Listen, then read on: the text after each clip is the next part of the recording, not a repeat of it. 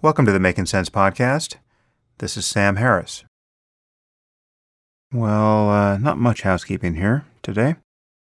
I've spent much less time on social media of late. So much less time, in fact, that I really can't actually judge whether what I've seen there this week just reflects an especially contentious week or whether I have changed in my sense of what is the expected ambient level of hostility and lunacy on Twitter. It has seemed completely crazy every time I've checked back in over there. Honestly, I just reread the Unabomber's manifesto for the first time since it was originally published, as you might recall, under threat of further maiming and murder. And it is a slightly crazy document. You can certainly hear Kaczynski grinding his teeth in the background, more or less throughout. But the truth is, it is better reasoned and modulated than half of what I see on Twitter. And this is from people with blue check marks by their names and large followings. So I don't know what it means to be able to honestly say that half the people on Twitter seem less hinged than a man who was sending bombs in the mail. But it does seem that we're performing an experiment on ourselves, the consequences of which are as yet undetermined. Anyway, I'm very happy to have withdrawn to the degree that I have. It feels far more sane. One of the things that happened this week is Coleman Hughes, who's been a guest on this podcast, the preternaturally mature undergraduate, still undergraduate, from Columbia University studying philosophy. Coleman testified in Congress on the topic of whether it would make sense to pay reparations for slavery. And he argued against paying reparations. I'm not actually sure I agree with him, though he was perfectly rational in his remarks. And I'll be going on his podcast in a few weeks, I think, and we'll probably talk about this. I'm actually quite open-minded on whether or not reparations make sense. Some of you might recall that Hitch argued in a formal debate in favor of reparations. It's a genuinely difficult question, so at a minimum, I can say I'm quite open to arguments from both sides here. Anyway, to watch Coleman's testimony and to have heard the hissing and booing in the gallery, to see the faces of some of the people sitting behind him reacting to his arguments, and then to see the aftermath to the degree that I did on social media, where at least one person with a blue check mark, an HBO writer, called him a coon without apparent repercussions from among her fans. We have to find some way to correct course here. Which brings me to today's podcast. Today I'm very happy to have finally connected with Jared Diamond in person. Jared is a professor of geography at UCLA. He's the author, quite famously, of the books Guns, Germs, and Steel and Collapse, and his newest book is Upheaval: Turning Points for Nations in Crisis. He has won many awards, including a MacArthur Grant and a Pulitzer Prize. He's a member of the U.S. National Academy of Sciences and an all-around fascinating man. In this conversation, we focus on the themes that Jared has focused on in the books I just mentioned, which really are about the rise and fall of civilization. We discuss political polarization in our own time. We talk about disparities in civilizational progress, why it is that Europeans, for the most part, seem to have dominated the globe. We talk about the precariousness of democracy in the U.S. at the moment, the fact that we lack a strong political center. We talk about immigration policy. And as always, if you find conversations of this sort valuable, you can support the podcast by subscribing through my website at samharris.org. I left the bonus questions in this episode, but I have bonus questions from many other podcasts that will soon be rolled out as subscriber-only content there. Anyway, without further delay, I bring you Jared Diamond.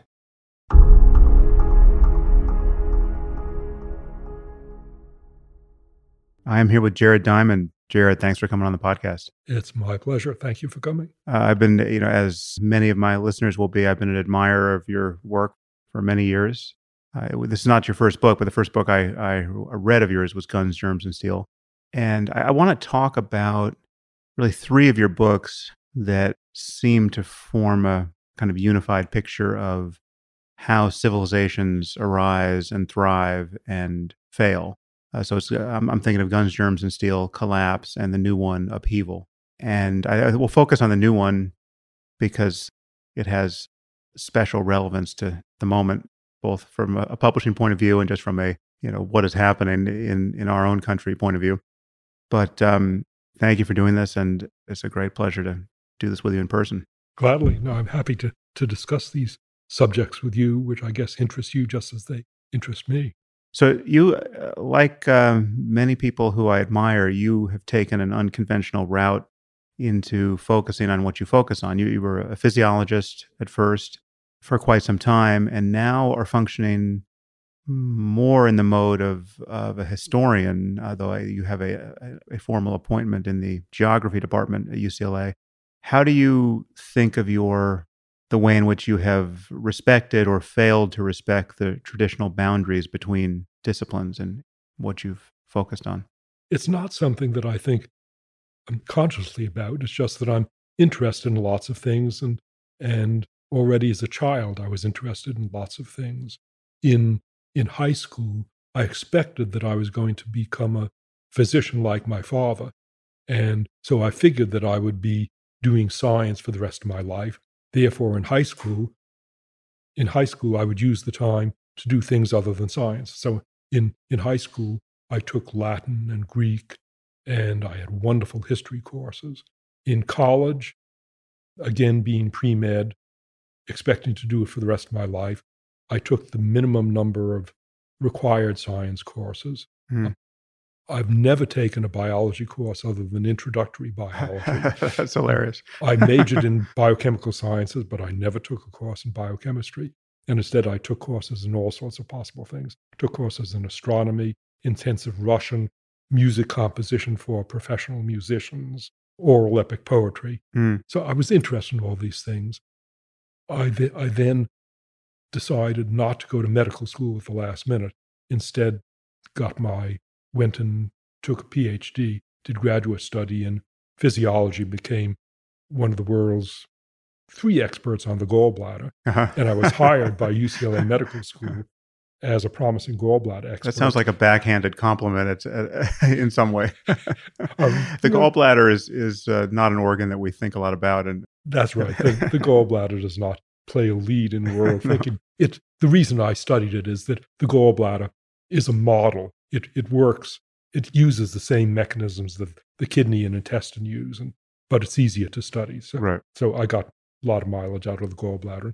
I taught kidney physiology and intestinal physiology and liver physiology to medical students until 2002. But then 2 things triggered my shift out of gallbladders. One was the birth of our twin sons in 1987. And at that point, I realized that their future was not going to depend upon gallbladders, but their future was going to depend upon the state of the world. Not even their own gallbladders. Not even their own, because you can do without a gallbladder. Yeah. And the other thing was, totally unexpectedly in 1985, being awarded one of these MacArthur Foundation fellowships, which you would think would thrill me. So I got a phone call, totally unexpected, because you don't know you get nominated, totally unexpected, saying, "This is Ken Hope from the MacArthur Foundation. You've been awarded a fellowship, and we'll give you no strings for 5 years, and we'll give you any questions." And I was stunned. And then I went into a depression for a week. It's the only lasting depression of my adult life. And the reason was that the award, in effect, told me, "Jared, we expect things of you." And I was saying to myself, "But you've been wasting your time on gallbladders. What are you going to do about it?" So it was those 2 things, the MacArthur Award and the birth of my sons, that induced me to switch in 1987. gradually my interest in, I enjoyed doing physiology, but my interest in it decreased. And as time went on, I wanted to switch from physiology to geography. But university appointments are not a portable appointment where you can go around and find some department that will take you. Instead, my appointment was as a gallbladder physiologist. Right. It took a lot of negotiations to get me transferred from the physiology department to the geography department, where I've been since 2002. What did you get the MacArthur Award for? Someone must have recognized that your work held wider promise than focus on the gallbladder. How did that happen? I had already, at the time I got the MacArthur Award, I had a parallel career in ecology and evolution because I had been a bird watcher from age 7 onwards. And so immediately after I got my PhD, in the year or two after I got my PhD, at the time I didn't know what the significance of it all was, but I immediately began looking for another field, a parallel field. And I seriously considered a career in conducting, music conducting.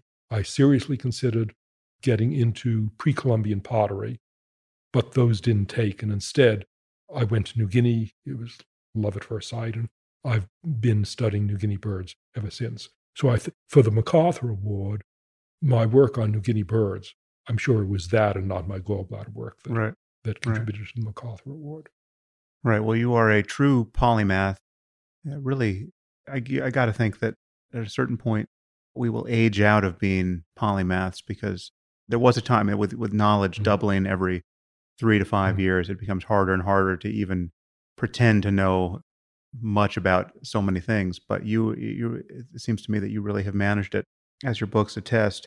What's the significance of your scientific background in how you approach writing history? That's interesting. It's not something that I thought of consciously, but the fact is that my approach to history is always comparative history. Most historians do single case studies. So a historian will write a book about 19th century Germany or 17th century France. I've never done that. Instead, all of my historical studies, they're comparative. I compare different countries or different societies. That's something that I learned right at the beginning of my gallbladder career when I went to Cambridge, England, to do my graduate study. My mentor was a great physiologist who was studying ion transport in mussels. And the way he did it, he was looking at the effect of potassium on sodium efflux in mussels. He did it beautifully elegant. He had 2 test tubes, and he had 2 pieces of the same mussel in 2 different tubes. One tube had potassium, and the other tube had no potassium. So he compared pieces of the same mussel. Then when I went to New Guinea and began studying New Guinea birds, in order to study the effect of species number 1 on species number 2, in New Guinea, it's not considered nice or permissible or legal to go around exterminating species number 1 on one mountain in order to see what that does to species 2. I had to find different mountains where one mountain, for whatever reason, lacked species 1 naturally.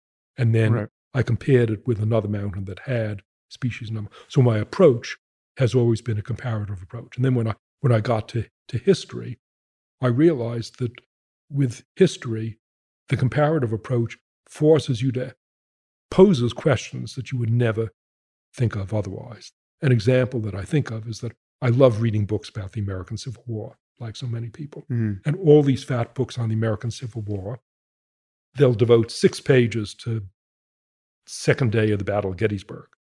But at the end of an 800-page book, they haven't discussed one of the most salient things of the American Civil War, which is that at the end of the war, the victors did not kill the losers. Instead, at the end of the American Civil War, only one person was executed, and that was the commandant of Andersonville prisoner of war camp. Whereas at the end of the Spanish Civil War, the victors killed 1 million of the losers. And at the end of the Finnish Civil War, the victors began to kill the losers at a rate higher than any modern genocide rate until Rwanda. If you compare civil wars, you're then struck by this thing that's crying out for explanation with the American Civil War. But if you don't do comparisons, the question doesn't arise. So with comparative studies, naturally, with a 500-page book, I can't devote the whole book to 19th century Germany. I have to divide the book among 7 countries. But questions arise and you can answer questions through comparison. So that's my approach to history. Mm. Yeah, and it's thrilling to read. Again, I want to talk about three of your books, but I guess I want to frame the conversation with what seems to be the charged political moment, especially in as we notice it in our own country, the U.S., and in Western Europe. And I don't know how much time you spend on social media. I think probably none. Yeah, that's I don't know how to turn them on. this is this. If there's no other variable that accounts for your basic sanity, it's really that. But it does seem like, and this is a concern you raise throughout your latest book, Upheaval, which is what we're witnessing is a persistent and growing failure of political compromise and our ability to resolve our differences civilly, to converge on answers to global problems that break us out of partisan gridlock. And this is something that increasingly worries us. And I think we're right to be worried. And we're going to talk about it as we get into Upheaval. But I'm just wondering just how you view the current moment and how much of that was informing your writing of your latest book. The current moment, meaning right now or this year or since 2016, no effect, because I began people often ask me, Jared, did you start your book within November 2016 election? It took longer than that, yeah. No, I began the book in 2013. I didn't foresee 2016. It happened that the book was doubly at the right moment, not only because 2016 exacerbated the breakdown of political compromise in the US, but also Brexit. Brexit began after I started the book. And I'm just back from 10 days in the UK. Mm. I was shocked being in the UK. I've lived in the UK for 5 years, and I had thought that the United States had the most imminent problems, but no. Brexit threatens big problems for Britain before what's happening in the US will cause big problems in the US. Brexit risks the falling apart of the UK, secession of Scotland, and even secession of Northern Ireland. Yeah. Yeah. Well, and there's also just there's a breakdown of civility that is shocking to me, and it's so cavalier. I mean, so I perhaps you've noticed this. It's hard to know what one notices if one isn't on Twitter these days, but I don't know how widely reported this has been, but there's been this seeming epidemic of people throwing milkshakes at politicians they don't like in the UK, especially. And I look at this through two lenses. One is just the kind of the personal, my personal understanding of, as a semi-public figure, what it means, and a controversial one, what my security concerns are and what it means to have someone come up to you in public and hit you with a milkshake, even though you, in this case, you have bodyguards around. What that is actually, whether the perpetrators know it or not, is a mock assassination, right? It's like what it is demonstrating that I can get this close to you, no matter, whether you're Bill Gates or whoever you are, you've spent millions of dollars a year on your personal security, and yet right now I can throw whatever I want in your face, right? And it advertises that to the entire world, which includes people who may in fact want to assassinate people. So there's that kind of narrow security concern, which many people are unaware of. And when I voiced this on social media, many people found it risible, like, oh, well, it's just a milkshake. This is not a mock assassination. But the security implications are graver than people realize, because what it does is just advertises persistent vulnerability, no matter how much you spend on security. But more important than that, it's a breakdown of civility such that there are very few stops past a milkshake between where we are now and actual political violence.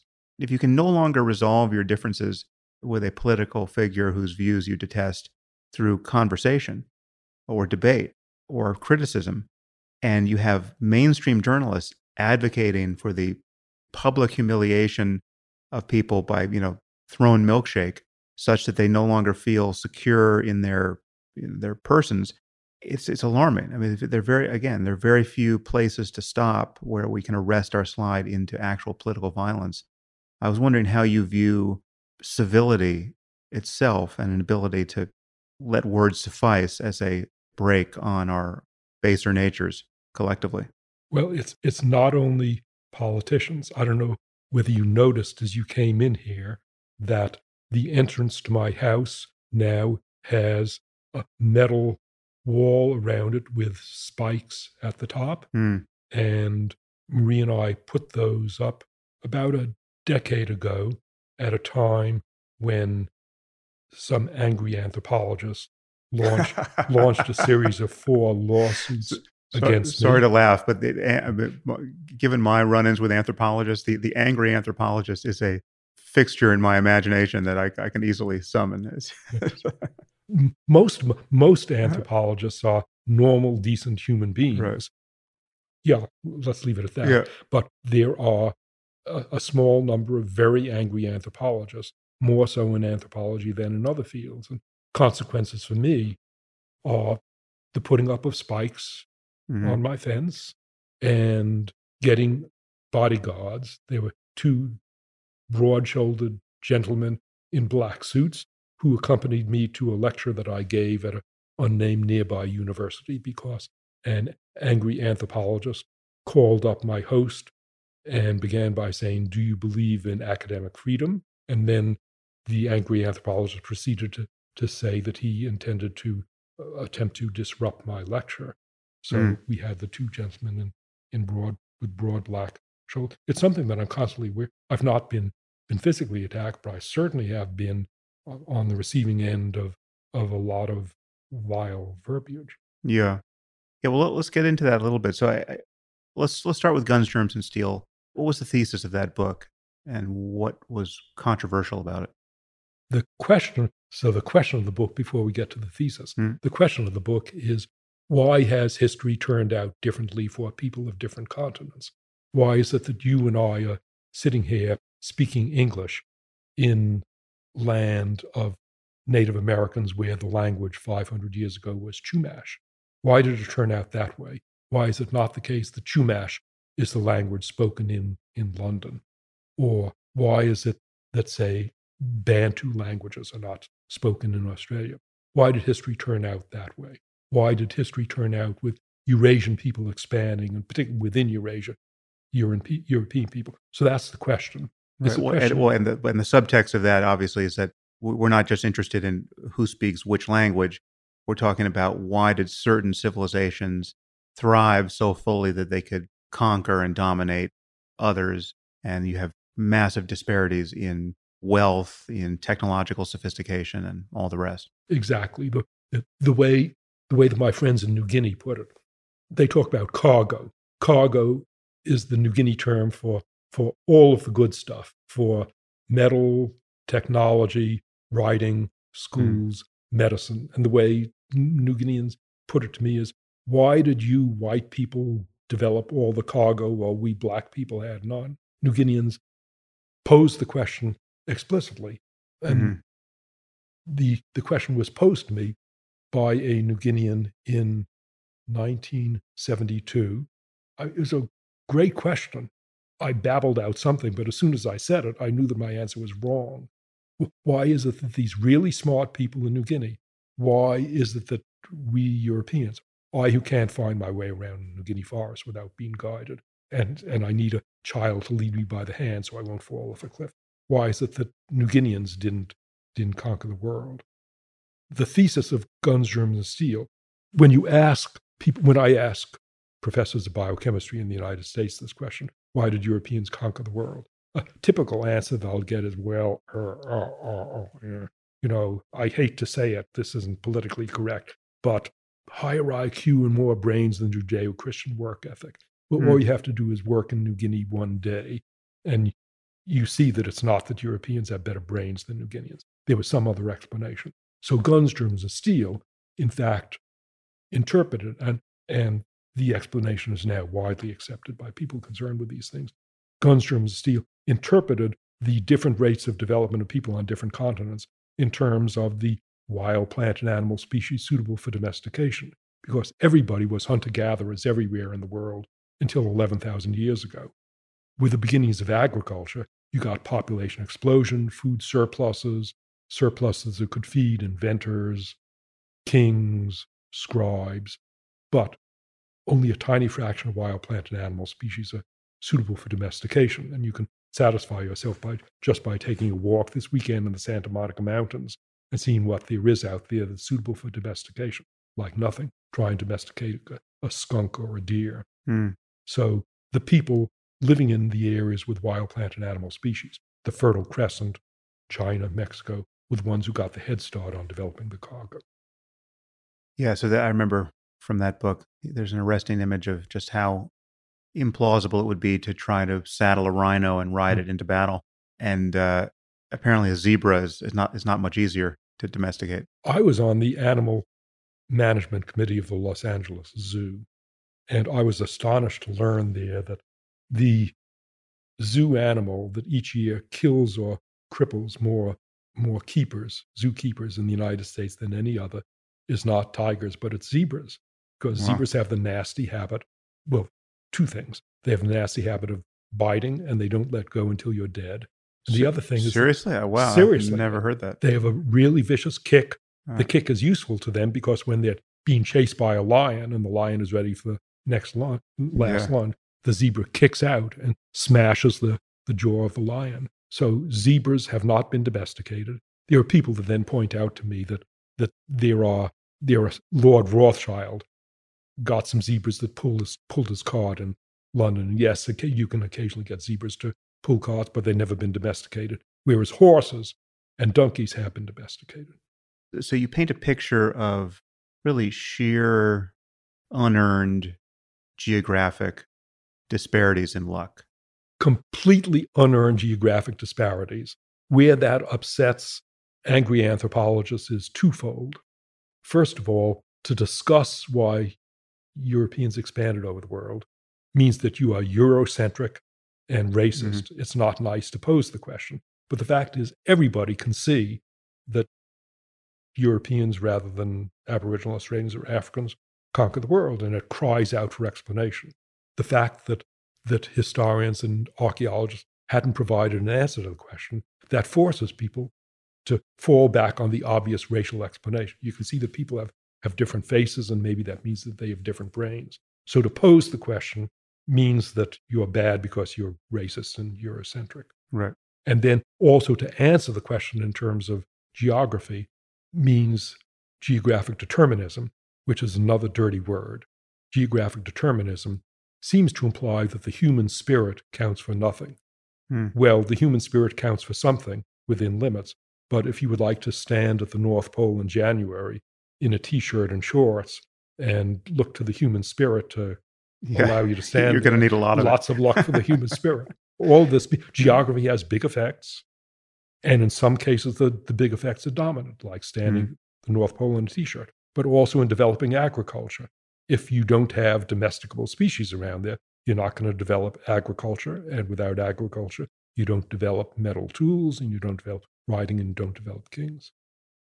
So what has been the most persuasive argument against this thesis? Has there been anything? None whatsoever. There is no... Oh, to be able to say that, that's great. No, the fact is there's no counter-explanation.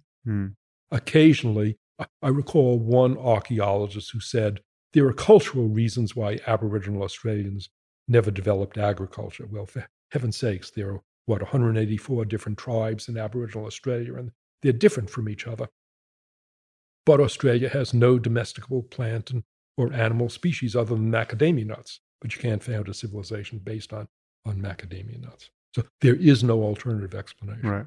Yeah, I'm totally persuaded of your thesis. I guess it also seems plausible to me that there are other contributing factors which arguably are of the sort raised that are even less politically correct than yours, which is any groups of people who are isolated enough so as to express biological and cultural variation are going to differ in some factors that are relevant to their differential success as groups, right? So whether it's biology and or culture, it's almost certainly both to some degree. There will be differences in the mean level of expression of certain skills, which could lead to differential success given the environments that select for it. right? So, I mean, it seems to me to be an unsustainable and a fundamentally unnecessary political commitment to say that we know in advance that there are no differences between groups that are biologically mediated. I mean, we know there are cultural differences that are irrelevant. I mean, it's just that is as obvious as the nose on anyone's face. But the idea that there could be biological differences that have implications for the success of whole groups of people, it does seems to me that we can't rule that out. And there's no reason to rule that out once we know that our political commitment is such that we want all of these unearned differences in luck to be canceled insofar as that increasingly becomes possible. I mean, we want everyone to be able to thrive in whatever way they want to thrive, such that it's compatible with the thriving of other people. That has to be the punchline for how we build a viable global civilization. But the idea that, I mean, this is just to express the fear as clearly as possible. It seems, and this is, I'm sure, anthropologists by the thousands would line up in defense of this notion, that the idea that if we tested Fijians for the top 100 traits we care about in human beings, quantitative intelligence being one, but we could add, sense of humor and everything else we love about people, whatever those 100 traits are, and we tested Norwegians on those same traits, people feel like we are approaching some ethical or political emergency if we don't conclude in advance that all of those mean values must be the same. Or if there's any difference between them, genetics can't have anything to do with it, right? Even though we know that so much about ourselves is largely governed by what we are physically, that is genetically. So I wonder if you have any thoughts on that topic. All of what you say about expectations, it's all true. People differ in eye color around the world. People differ in hair color, red, yellow, brown, black, etc. So why shouldn't they also differ in quantitative ability or in predisposition to verbalize in certain ways? Why shouldn't they differ in predisposition to tonal versus non-tonal languages? Theoretically, that's a possibility. The problem is that despite a lot of effort by a lot of people to establish differences in, say, cognitive skills, differences at a population level have not been established. Instead, there are obvious massive cultural effects on cognitive skills. But my experience in New Guinea, it doesn't take much time with New Guineans, with traditional New Guineans, to realize that these are smart people. And yes, there are differences among New Guineans, but on the average, my experience with New Guineans right from the first year has been that they are more curious and they're more inventive, more prone to look for possibilities to use something. They just strike me as more alert than Europeans. Right. Now, the reasons for this. Well, then maybe there's an invidious comparison to draw between New Guineans and Europeans for certain types of inventiveness. Absolutely. I'm just saying that, like, we don't. What I'm increasingly worried about, I mean, this is you're talking to someone who's still dealing with the aftermath of having had Charles Murray on the podcast and dealt with the whole legacy of his publicity problems, really, in the end. And it just seems to me that we can close the loop on the political and ethical concern without knowing what we're going to find over the next century of studying human biology, human genetics, its contribution to everything we care about. We know that we're living in a circumstance where each of us personally and all of us collectively have inherited the world as we find it.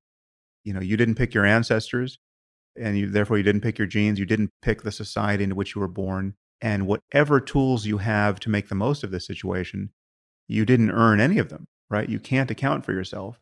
And yet what we notice the world over, both within our society, I mean, how many homeless people did I pass on the way to your house to conduct this interview?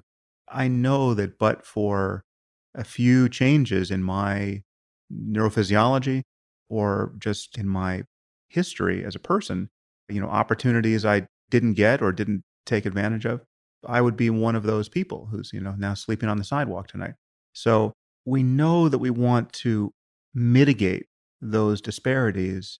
And we know that being good people and building good societies is predicated on our commitment to mitigating those disparities.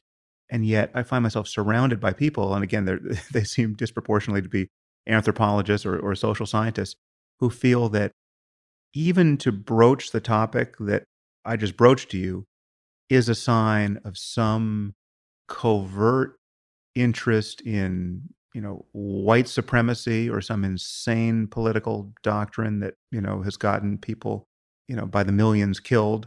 I mean, these are the kinds of political experiences we're about to talk about.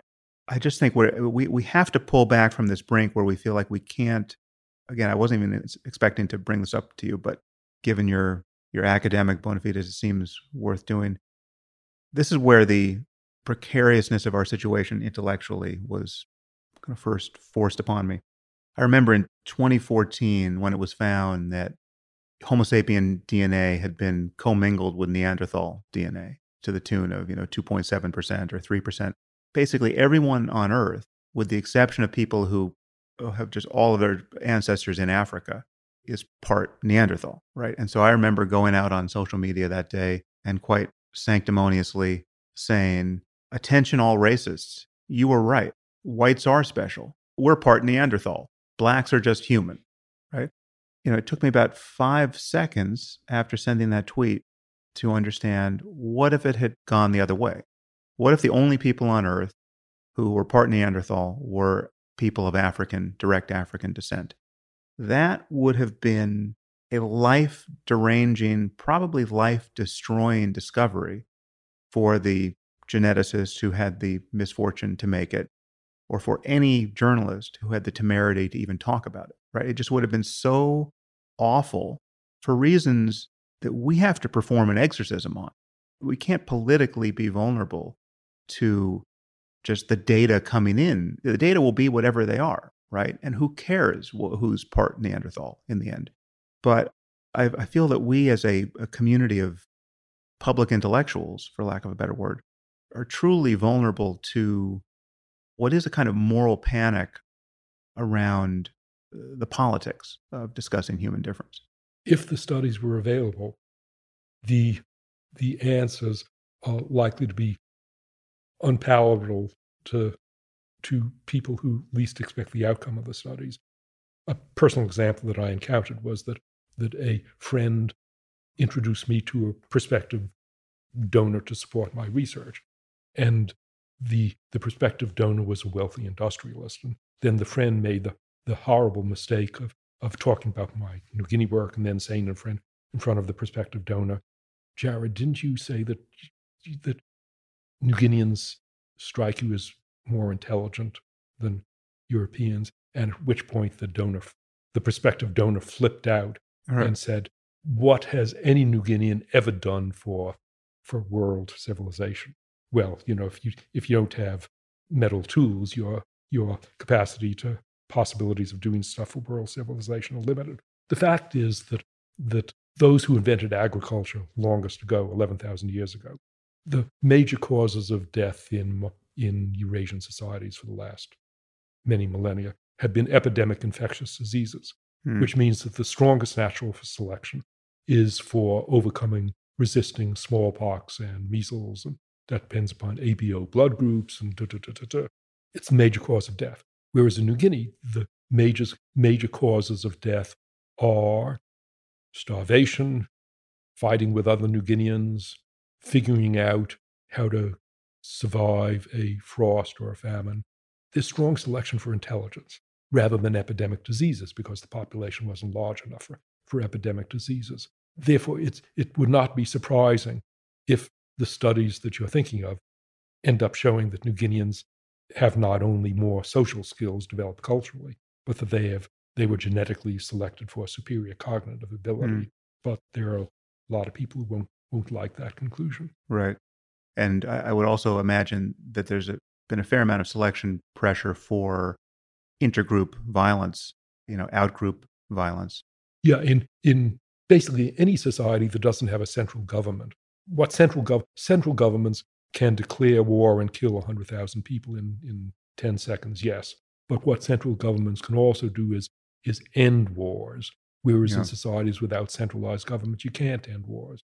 You can reach a temporary peace or an agreement to halt the hostilities, but then a batch of hotheads from your group who go attack another group, you can't restrain the hotheads. So the fact is, and again, anthropologists don't like to recognize the fact, but there's massive evidence that the percent of people who die violent deaths per year in traditional tribal societies without centralized government is considerably higher than in state societies. Yeah, well, that's a That a really happy point upsets that our mutual friend Steve Pinker has made, to the consternation of many. That I mean that civilization, as horrible as recent or even distant wars were, again, even adding World War I and World War II to the ledger, what we see is a precipitous decline in the risk that you are going to die at the hands of another person as civilization has progressed. Right, and Steve has drawn on studies by anthropologists and archaeologists who've surveyed dozens and maybe hundreds of societies around the world, traditional societies. And yet you can come up with a couple of traditional societies with low rates of violence, but the great majority have rates of violent deaths, percentages per year of violent deaths in excess of the worst of the worst, in excess of Poland in the 20th century. Yeah. So, okay, we're on our way to your recent book, but let's touch on Collapse. What was the thesis of that book? Thesis of Collapse is that in the past, societies have often collapsed, and there are lots of collapses. Many of them are romantic mysteries that I was interested in already as a teenager, and so many people. The classic Maya civilization, most advanced civilization in the New World before Columbus, that built the wonderful ruined cities of Tikal and Palenque. Classic Maya civilization in the lowlands collapsed in the 800s and 900s. Why? Angkor, the Khmer Empire. And we're talking about, was it something like 50 million people that might have been living in Mayan There's cities, debates about the numbers. Maybe it was a few million, maybe it was 5 million, maybe it was 10 million, but it was lots of people. Right. Khmer Empire collapsed in the 1300s and 1400s.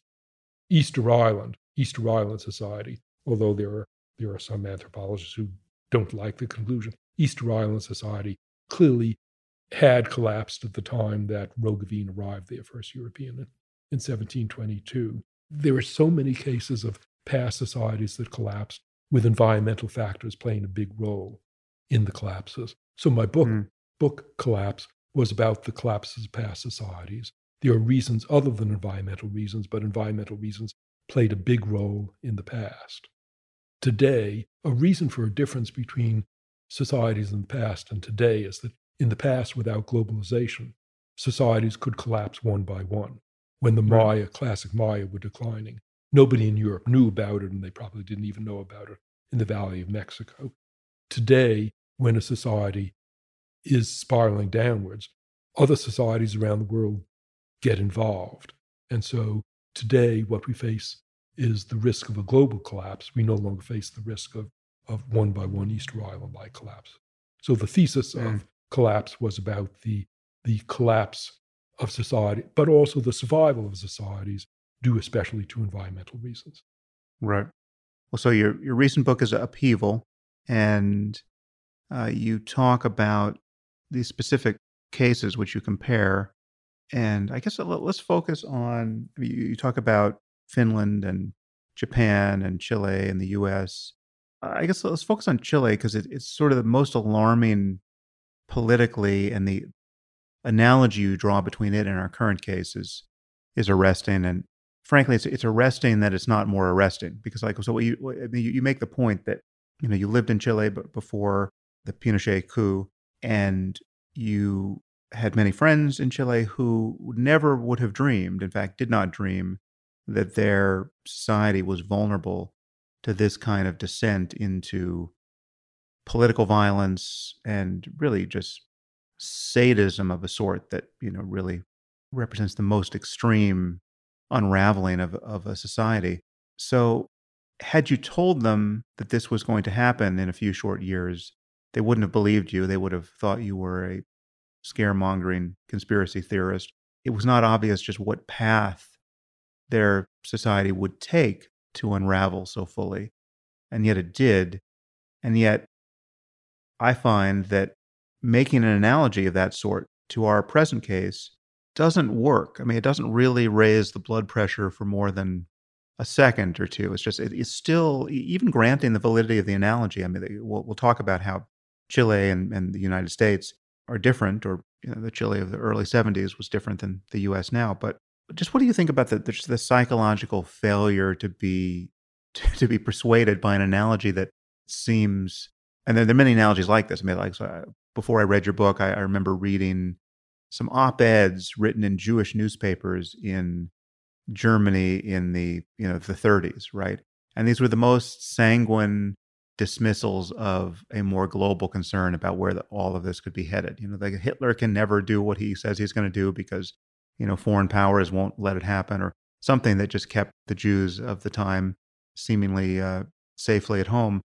How do you view this enterprise of trying to persuade by referencing the insouciance and cluelessness of some previous generation in some other place and drawing the obvious conclusions? In the United States now, it looks normal around us. In Chile, when I was living there in 1967, it looked normal. My Chilean friends said, "We're a democracy. We're not like those other Latin American countries. We know how to govern ourselves." Not only that, but in 1973, after the coup of September 11th, my Chilean friends related to me soon after the coup. One of my friends was at a dinner party with about 18 people, and they were discussing, so what's going to happen now that there's a coup? The widespread view was that the coup was a necessary stage to the return of democracy to Chile because there had been increasing chaos, but economic chaos and security chaos during the years 70 to 73 leading up to the coup. And so the expectation of Chileans, of centrist and even right-wing Chileans in 1973, was that the military government, how long would they stay in office? 3 months, 2 years max. One person out of those 18 said they might stay in power 2 years. Nobody guessed that they would stay in power for 17 years. It was unthinkable. In the United States, things seem normal now. It's unthinkable. Might the United States go the way of Chile? No, of course we're not going to go the way of Chile. The Chilean military had, in Chilean history, intervened twice, briefly.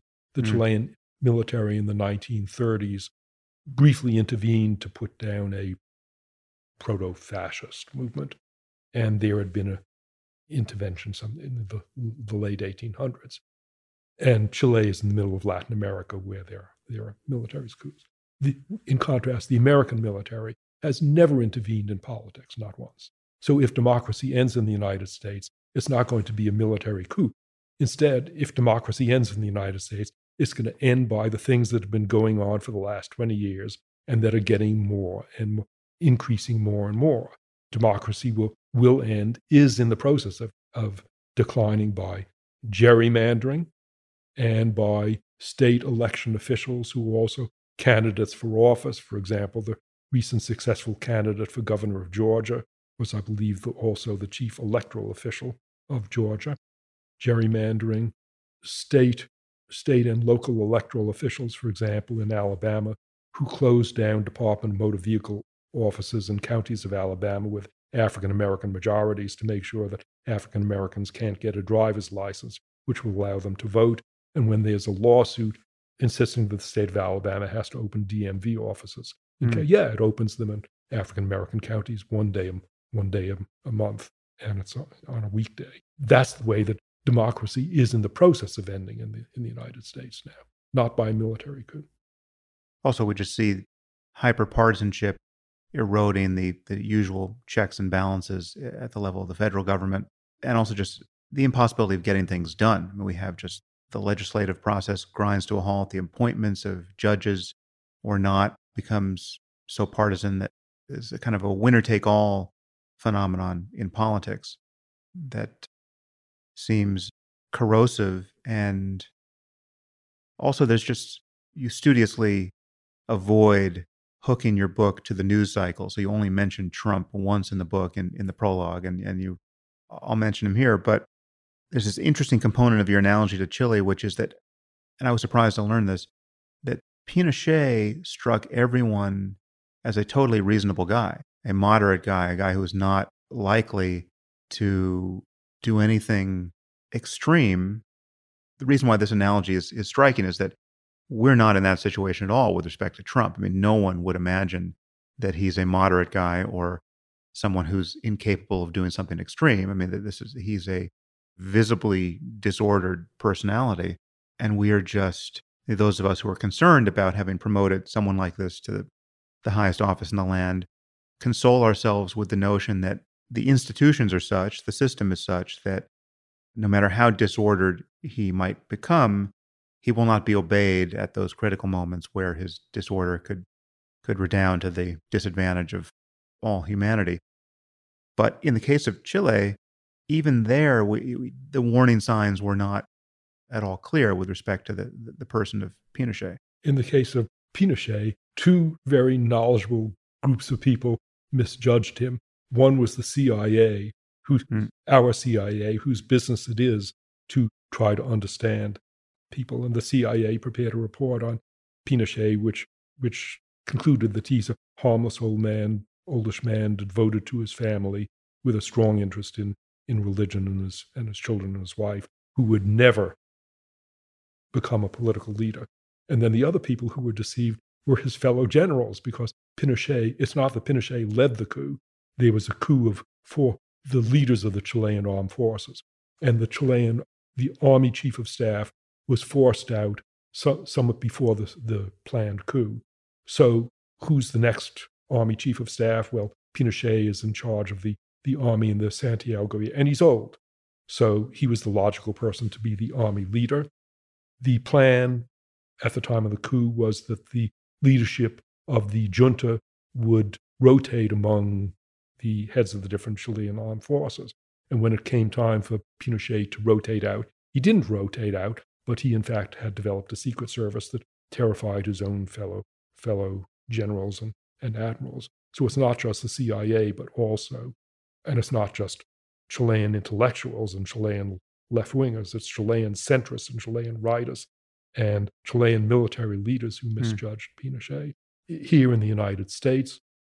So Trump, many people recognize negative qualities about Trump. Mitch McConnell, I would be perhaps more concerned about Mitch McConnell than I would about Trump, because Trump is so clearly aberrant. Mitch McConnell is more mainstream, bad mainstream. But again, let us not just bash one side. In my book, not only did I avoid Trump after page 20 or so, where I said this is the last mention of Trump in my book, I minimized talking about Republicans and Democrats because there are the two cases before the Supreme Court now about gerrymanders. One is a Democratic gerrymander and the other is a Republican gerrymander. It's not the case that the two are equal in their frequency of gerrymanders, but the fact is that even within the Democratic Party, there is extremism just as there is within the Republican Party. Well, frankly, I spend a lot of time worrying about and criticizing the extremism on the left. In fact, it seems more hostile to free speech now, at least, than extremism on the right.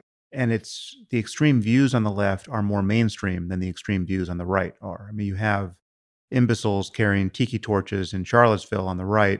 That's the extreme right wing. The extreme left, in certain regards, has captured journalism and academia, and at least with respect to certain issues around free speech. What does one do with the inconvenient detail that there really was a legitimate concern about the left? I mean, to take the Chilean case, the Marxism or quasi-Marxism of Allende was reasonable people could certainly have expected it would have been politically and economically disastrous. And it was reasonable at the time for people in the center or on the right, and it was certainly reasonable for the U.S. to worry about Soviet-style communism spreading to yet another country in our hemisphere. I mean, we had just gone through the Cuban Missile Crisis that is well understood now, although it probably wasn't so well understood at the time, to have been probably the most dangerous moment in human history. So you have an ideology on the left that is creating certain economic and political derangements. And there seem to be moments in human history where the corrective to that is of necessity blunt and even violent. And you see perfectly reasonable, ethical people being patient with what then very quickly proves unthinkable. You just mentioned your friends or people you knew who were not especially alarmed about just the kind of brute force machinations required to just get rid of this Allende leftism and put Chile back onto a viable economic path. And presumably the people in the United States who were backing Pinochet, at least in the beginning, were not sadistic monsters. These were people who, at least in a pragmatic way, had decided it's just unacceptable to have a Marxist nation in our hemisphere. And you see the same possibility emerging in Western Europe now with respect to what seem to be quite reasonable concerns about immigration, now just deranging the politics of one country after another. And there's this kind of swing into populist right-wingery. How do you view that? Because it's not as simple a story as to say, well, Pinochet was a monster and Allende represented the good side of that political equation. Allende was a mixed bag. He was widely regarded as a very successful minister of public health. When he came to power, his announced goal was to bring Marxist government to Chile by democratic means. He invited Fidel Castro to come to Chile. He brought considerable numbers of Cubans to Chile. To Chileans and to Americans, this was terrifying and had to be stopped by any means, because the Cuban Missile Crisis, it became clear soon after the Cuban Missile Crisis that there were some very close calls. There were several of them involving submarines and planes where nuclear weapons nearly were resorted to. So it was the policy of the American government to make sure that there would never again be a communist government installed in the Western Hemisphere. It was the policy of Chileans in the country to which Allende brought Fidel Castro that there would not be a Marxist government installed in Chile. And both centrist and right-wing Chileans were determined that Allende could not be permitted to do what he wanted to do. Also, Allende, he was torn between more radical and violent leftists and more compromising leftists like himself. And again, this is hard to recover in the current climate because there's just been a strange nostalgia creeping in to leftist conversation around things like socialism and even Marxism. The quality of life in the Soviet Union under Soviet-style communism was abysmal, right? And the liabilities of broadcasting their military strength to the rest of the world was obvious. To have been opposed to Soviet communism was not to have been merely xenophobic or deranged by American nationalism or hubris or exceptionalism or the vestiges of colonialism or empire. Or it was one could anathematize the politics of the Soviet Union purely on the basis of a rational consideration of just how you want to live and how you think other human beings should want to live. And yet that seems to be somewhat difficult to recover now.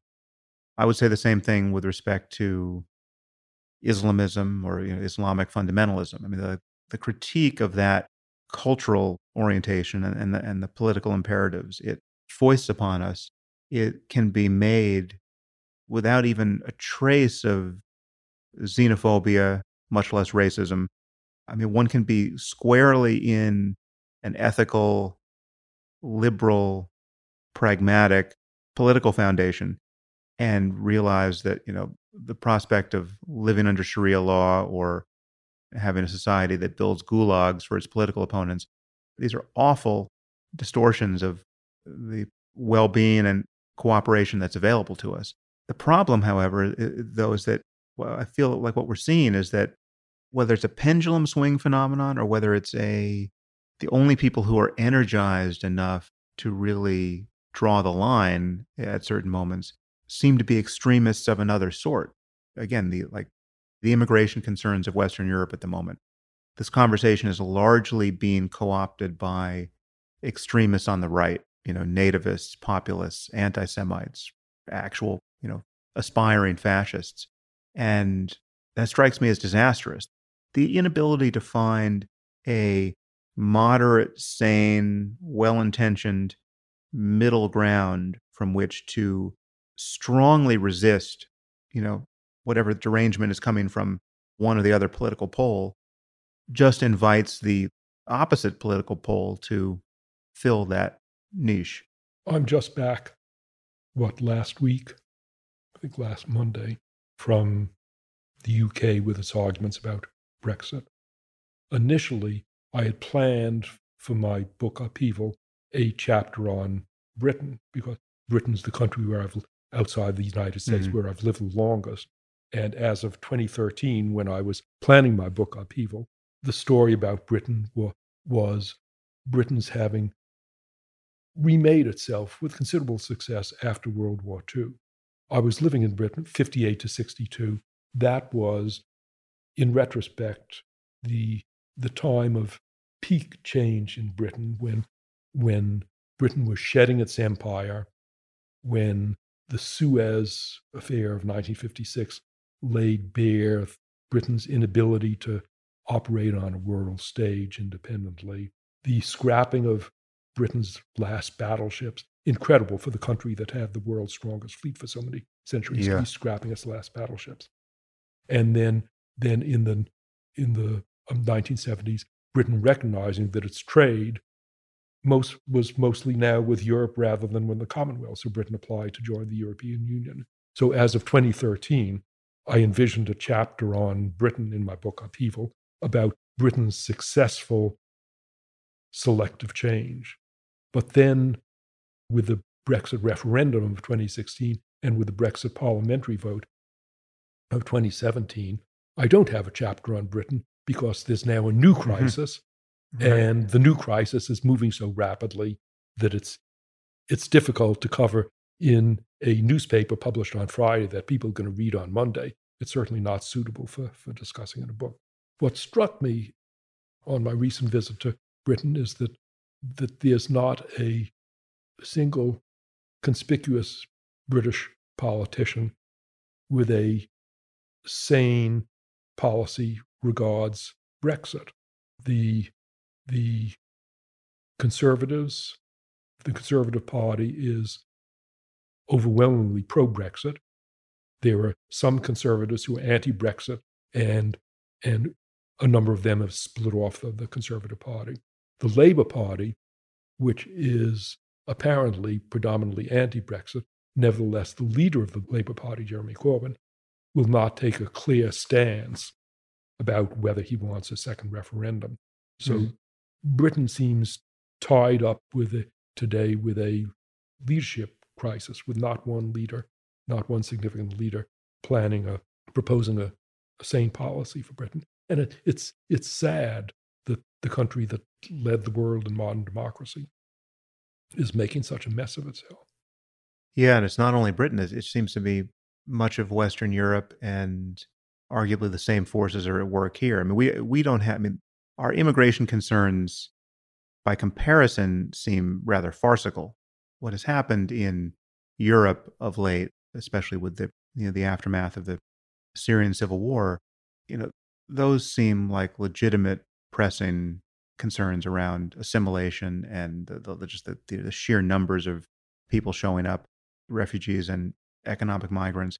And the political variable that seems most critical there is that anyone, whether they're in the center or they're liberal in every respect, but for this next utterance, or they're on the right, anyone who raises a concern around immigration gets castigated as a racist or a xenophobe for doing so. It's like there's no ethical basis, or so it's imagined on the left, to have a concern about who comes into the country, whether they assimilate, and in what numbers, whether they assimilate, whether the culture of your society can be maintained in their presence, concerns about respect for free speech or gender equality or gay rights or anything of that sort. To even frame those concerns is to be a bigot. And what that's selecting for are people further to the right who don't care about aspersions of bigotry. And in fact, many of them are actual bigots, right? I mean, this is what seems so destabilizing about the way the left plays these conversations politically. David Frum recently made this point. If you are going to call every person who voices a concern about immigration or about having a defensible border a fascist, eventually only fascists will show up to do the job. Yeah. In Britain, it's paradoxical that the parts of Britain with the highest percentage of, quotes, immigrants, people of non-old British background, London and southern and eastern England, that's that part of Britain with the highest percentage of immigrants was most strongly anti-Brexit. And the strongest support for Brexit came from rural areas of northern Britain, where there have met one immigrant from Poland. Fewest immigrants, but in the United States as well. So Marie and I spend vacation each year in Montana, and we're in an area in Montana. On one of our visits, our sons brought, each year they bring friends, school friends with them, and one year they brought one of their African American friends. And that African American was the only African American in 500 miles in a town of 5,000 at the time. But it's rural parts of the United States that are least affected by immigration, and nevertheless most upset about.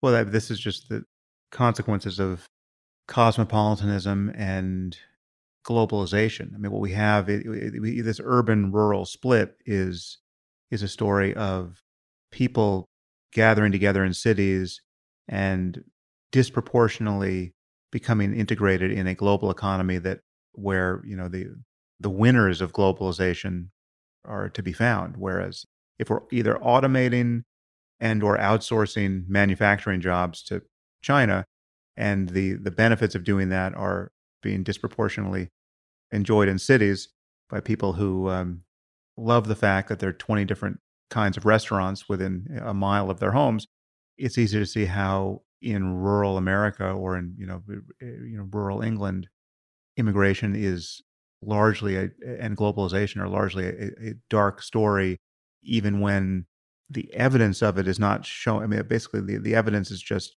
a matter of, in this case, of jobs and economic prospects leaking away and a lack of social mobility. Among the countries that I discussed, one of the most, well, they're all interesting in different ways, but Australia. So Australia and Britain, they're the only two countries to which I seriously considered emigrating. Australia, I first visited Australia in 1964. When I first visited Australia, it struck me Australia is more British than Britain. Australia was like Britain had been 20 years before I lived in Britain in 1958.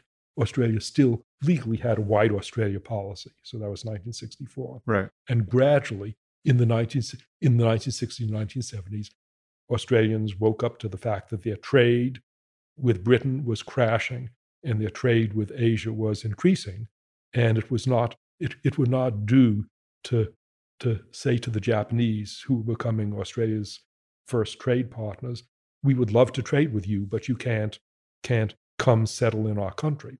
And during the 60s and 70s, then Australia gradually developed a change, an overturning of its immigration policy to the point where initially it was a White Australian policy. And Australians reluctantly, after World War II, accepted Italians and Greeks. There was a, quote, wonderful, incredible statement. Australia's Minister for Immigration after World War II said, with careful selection, Italians can make good citizens. Okay, so Australians began to accept Italians and Greeks. But then in the 60s, 70s, and 80s, Australia has been accepting a massive immigration from Asians, to the point where when I brought my son Joshua to Australia for his semester abroad in 2008, and Joshua and I walked across the University of Queensland campus in Brisbane, I felt I was at UCal Berkeley.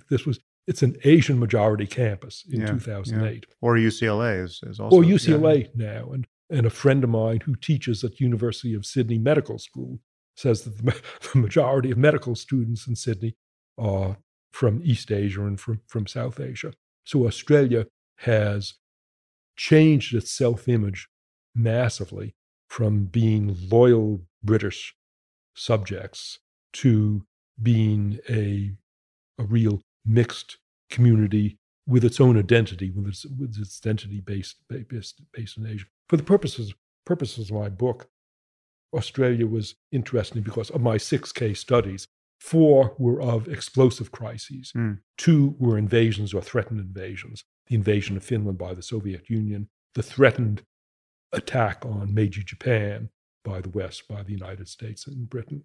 And 2 were internal explosions, the Chilean coup d'etat of 1973 and the Indonesian explosion and genocide of 1965. But 2 were slowly unfolding crises. Australia after World War II and Germany after World War II, with Germany gradually coming to grips with its Nazi history. So they're crises, but they're slow-moving crises. But they involved the same checklist of factors as did the explosive crises, namely in Australia. Issues in Australia were change in national identity and honest self-appraisal, and recognizing that Britain was no longer able to protect Australia, and changing selectively. So Australians are still big on sports, and Australia is still, in some respects, a hyper-democratic country, but it's changed its identity from being loyal subjects of the Queen to being their own country.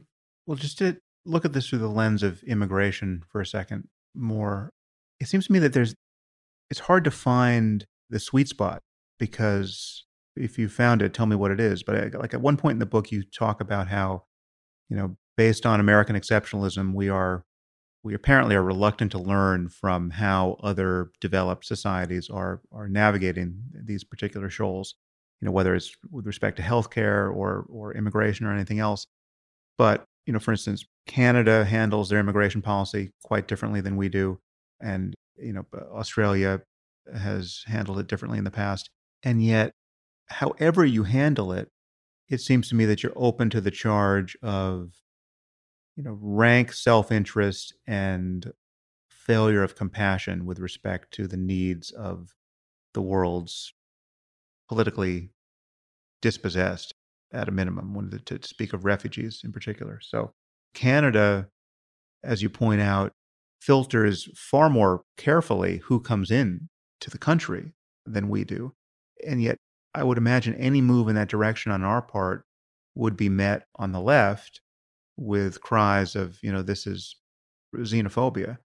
Just take immigration as this kind of case study. What do you think our immigration policy should be, given the world's needs and given our own pragmatic self-interest?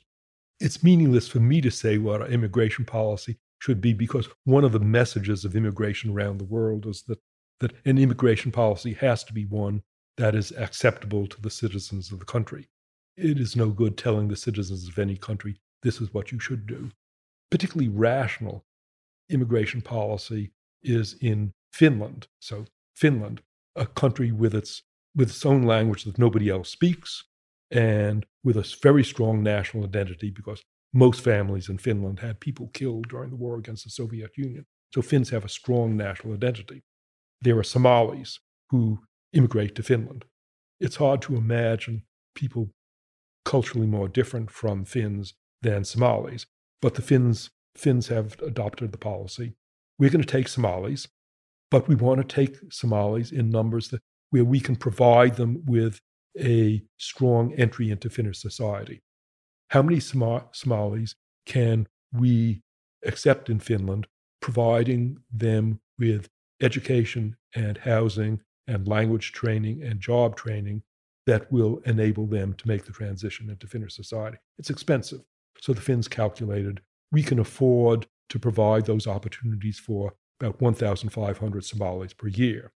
One might say, well, for heaven's sakes, 1,500. That's ridiculous. You Finns are being heartless. The reality, given the population of Finland, 1,500 Somalis as a proportion of the population of Finland, is as if the United States were accepting 85,000 Somalis per year. So the Finns are really making a big effort, but they are asking, how many can we take in and offer good opportunities to, instead of taking in 10 times that number and offering lousy opportunities and no opportunities to a much larger number. It seems to me that that's an example of a rational immigration policy. Other differences, you mentioned the contrast between Canada and the United States. There's a dilemma. Should immigration be on the basis of reuniting families? That's a major consideration for the United States and also for British immigration policy.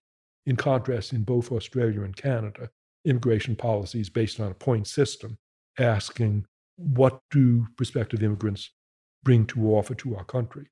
And a consequence is that Canadians accept immigrants, and the approval rate among Canadians for Canada's immigration policies is 85%. Probably the disapproval rate in the United States for American immigration policy is 85%. So it's essential, right. whatever immigration policy there's going to be, it's got to be one that's going to be acceptable to the country. Yeah, although clearly we can stand outside a country and judge their biases and feel right to do so. I mean, it's interesting to me, like in reading about Japan. I mean, I knew this about Japan before I read your book, but in reading about Japan, I mean, they have a immigration policy which limits it to a single lucky person, a decade or something ridiculous. And they seem quite satisfied around the politics and the ethics of that. I believe I'm not mistaken. I think it is a white supremacist, I mean, literally like neo-Nazi KKK talking point in the US to point to Japan and say, what's wrong with Japan? Why can't we be like Japan? Right. And that does put, Japanophiles in an uncomfortable position of what is the non-racist, non-supremacist defense of Japan's attitude toward immigration. First of all, with due respect to Japan, you tarnish Japan by saying that they accepted one immigrant in a decade. It's not as bad as that. In fact, for asylum seekers in Japan, a couple of years ago, Japan accepted in 1 year one asylum seeker, and the previous year they accepted 2 asylum seekers. Well, so you're being an order of magnitude off. You're an order of magnitude off. Japan is a distinctive country. It's a country that I know moderately well because through Marie, I have Japanese relatives, and we have Japanese cousins and Japanese nieces. Japan is ethnically the most homogeneous country in the first world. Japanese have very strong social customs, and you're expected to follow those customs in living in Japan, because the population density of Japan in the settled area of Japan is higher than in any other first world country. People are just so crammed next to each other that they have to share views in living together in these close numbers. Now, the Japanese suffer from their lack of immigration, and they know it. The ways in which they suffer are that there's not the pool of immigrants to serve as child care providers, with the result that women in Japan who want to remain in the workforce, but they have children, they can't get child care because they're not the immigrants. That's one thing that they lose. A second thing that they lose is old age. In the United States, the people who provide care at home for senior citizens are disproportionately immigrants. But that's not available in Japan or in Japanese hospitals. In American hospitals, much of the staff, the staff and the nurses are from the Philippines and other countries. In Japan, because there's not all this immigrant staff, we were through a horrible experience where one of our Japanese relatives died, and it took her 3 months in the hospital to die, but we saw what it's like to be in the hospital in Japan. because there's not the pool of immigrants. Meals are not served. It's the obligation of the family to provide the meals. And your bed linen is not changed. It's the obligation of the family. Well, the Japanese know perfectly well what's going on in their hospitals, and they know what's going on with childcare, and they know what's going on with elder care. But they've decided that they would rather be homogeneous than accept those immigrants. They do accept contract laborers to do things such as to work for the Olympics and to work in shipbuilding. They accept the contract laborers for a few years. But they're willing to pay this price because they value homogeneity more. Yes. Why don't we stand in judgment on that attitude? I mean, if we tried to import that attitude, we would be right-wing lunatics. How do we translate from culture to culture with respect to the, I think, unavoidable moral charge of that kind of difference? Those who wish to make moral charges against the Japanese, let them do it and see how far that gets towards changing Japanese behavior. One can make moral charges against the Japanese. There are different moral charges that can be made against us Americans. Yeah. Well, now I realize, Jared, that time is preciously short, and I could speak with you for many more hours. It should go without saying that our conversation has not at all exhausted or even fully covered what's of interest in your book. Are you open to some rapid-fire questions now in the last 10 minutes? These could be... Yes, before my Japanese visitors come. Yeah, okay. And they are Japanese visitors. All right. Well, I won't accuse them of rank racism on my way out. If you had one piece of advice for a person who wants to succeed in your field, and you can construe your field however you like, what would it be? My one piece of advice would be get tenure before you start writing for the general public. Because if you start writing for the general public before you have tenure, you will be told that you're all washed up, you're prostituting yourself, and you're writing for the public because your research career is finished. And therefore, the advice that I do give to people in academia who want to publish books is get tenure first, and then you write your book. Interesting. What, if anything, do you wish you had done differently in your 20s, 30s, 40s, 50s, 60s? You can pick the important decade. Gosh, okay. So my first marriage ended in divorce and was a very unhappy divorce. I wish that had been different. Otherwise, most of the things that I've done, I'm happy with. Yeah, I had my kids were born when I was nearly 50. 50 was a great age for my kids to be born. I had my career in laboratory physiology. I keep my career in New Guinea birds. I have a very happy marriage. I have a great relationship with my children. I'm in good health. Considering the alternatives, things turned out okay. Nice. What book should everyone read? What book should everyone read? Read whatever book you enjoy reading. The books that what books have I enjoyed? Is there any book that you reread with any regularity? Yes, I regularly read. Yeah, there are 3 books that I regularly reread. I reread The Complete Sherlock Holmes about every 10 years. Nice. I reread Thucydides, The Peloponnesian War, about every 15 years. I reread Thoreau's Walden about every 30 or 40 years. I ration it out because I find it so upsetting that I have to ration it out. Those are. Oh, and I reread and I read every week Albert Schweitzer's biography of Johann Sebastian Bach because I love Bach and I gain so much out of Schweitzer. Nice. What negative experience, one you would not wish to repeat, has most profoundly changed you for the better? Oh, my nearly drowning in a boat accident off of Indonesia about 30, 40 years ago. I stepped into that boat. I should not have stepped into that boat. I nearly died as a result. We were fished out 15 minutes before sunset. If we hadn't been fished out then, I wouldn't be here. And I learned from that, take responsibility. It's not enough to scream those stupid people in the boat.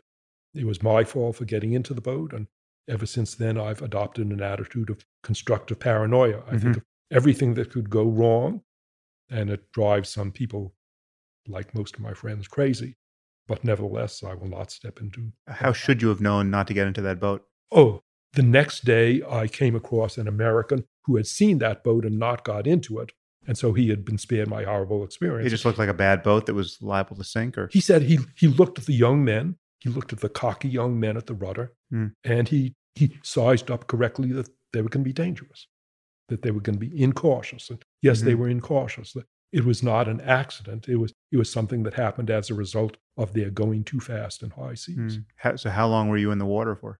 Oh, we were in the water for a couple of hours. What most worries you about our collective future? You raise many topics in the book: the prospect of nuclear war, climate change, that we haven't talked about. What's if you had to pick one thing that most concerns you? What should you be lying awake at night worrying about? You are going to get a Jared Diamond answer, which people hate. The one thing that most concerns me is people looking for the one thing that most concerns them. Because the fact is, we have to deal with the nuclear risk. Yeah, we've got to deal with them all. We have to deal with climate change, right. And we have to deal with unsustainable resource use, and we have to deal with inequality. And if we solve any three of those and don't solve the fourth, we're finished. All right. So 3 more here. These can be rapid fire. If you could solve just one mystery as a scientist or historian, what would it be? You know from the last question, it would be not to look for the one mystery to solve, because there are so many mysteries I would love to solve. I would love to know what was the language of the Harappan civilization and their undeciphered script. I would love to know what happened in that conversation between Simon Bolivar and Saint-Martin that resulted in Saint-Martin leaving forever. I would love to have in front of me the score of Bach's St. Mark Passion, which is lost. I would love to have Sibelius's last symphony, his 8th symphony, which he burned. I would love to have the missing books of Livy. I would love to have the other 10 epics of the dozen epics that included the Iliad and Odyssey. I didn't even know that. There were a dozen epics, of which the Iliad and the Odyssey were 2 parts? Roughly. Wow, I missed that. If you could resurrect just one person from history and put them in our world today, and you could give them the benefit of a modern education, if necessary, who would you pull back on the team? Oh, I would bring back Johann Sebastian Bach, but I wouldn't give him a modern education. Keep him as he was. Yeah. Because he did very well with the education that he got. Okay, finally, the Jurassic Park question. If we're ever in a position to recreate the T-Rex, should we do it? Yes, and put it in a strong cage. Yeah. But it would be wonderful to have a T-Rex in a strong cage and see whether it had feathers and what its social system was like, and how it hunted and what it did with those little useless arms. Yeah. Actually, related question: do you think we should eradicate the mosquito with CRISPR or some other technique? Should that happen soon? That requires study, because if one eradicated mosquitoes, I think one would discover that there would be some unexpected effects on the ecosystem. I might eradicate the mosquito that carries malaria. Yeah. That would require careful study. Listen, Jared, it's really been a pleasure to do this. Thank you for your time. Oh, thank you for your time. This was very interesting.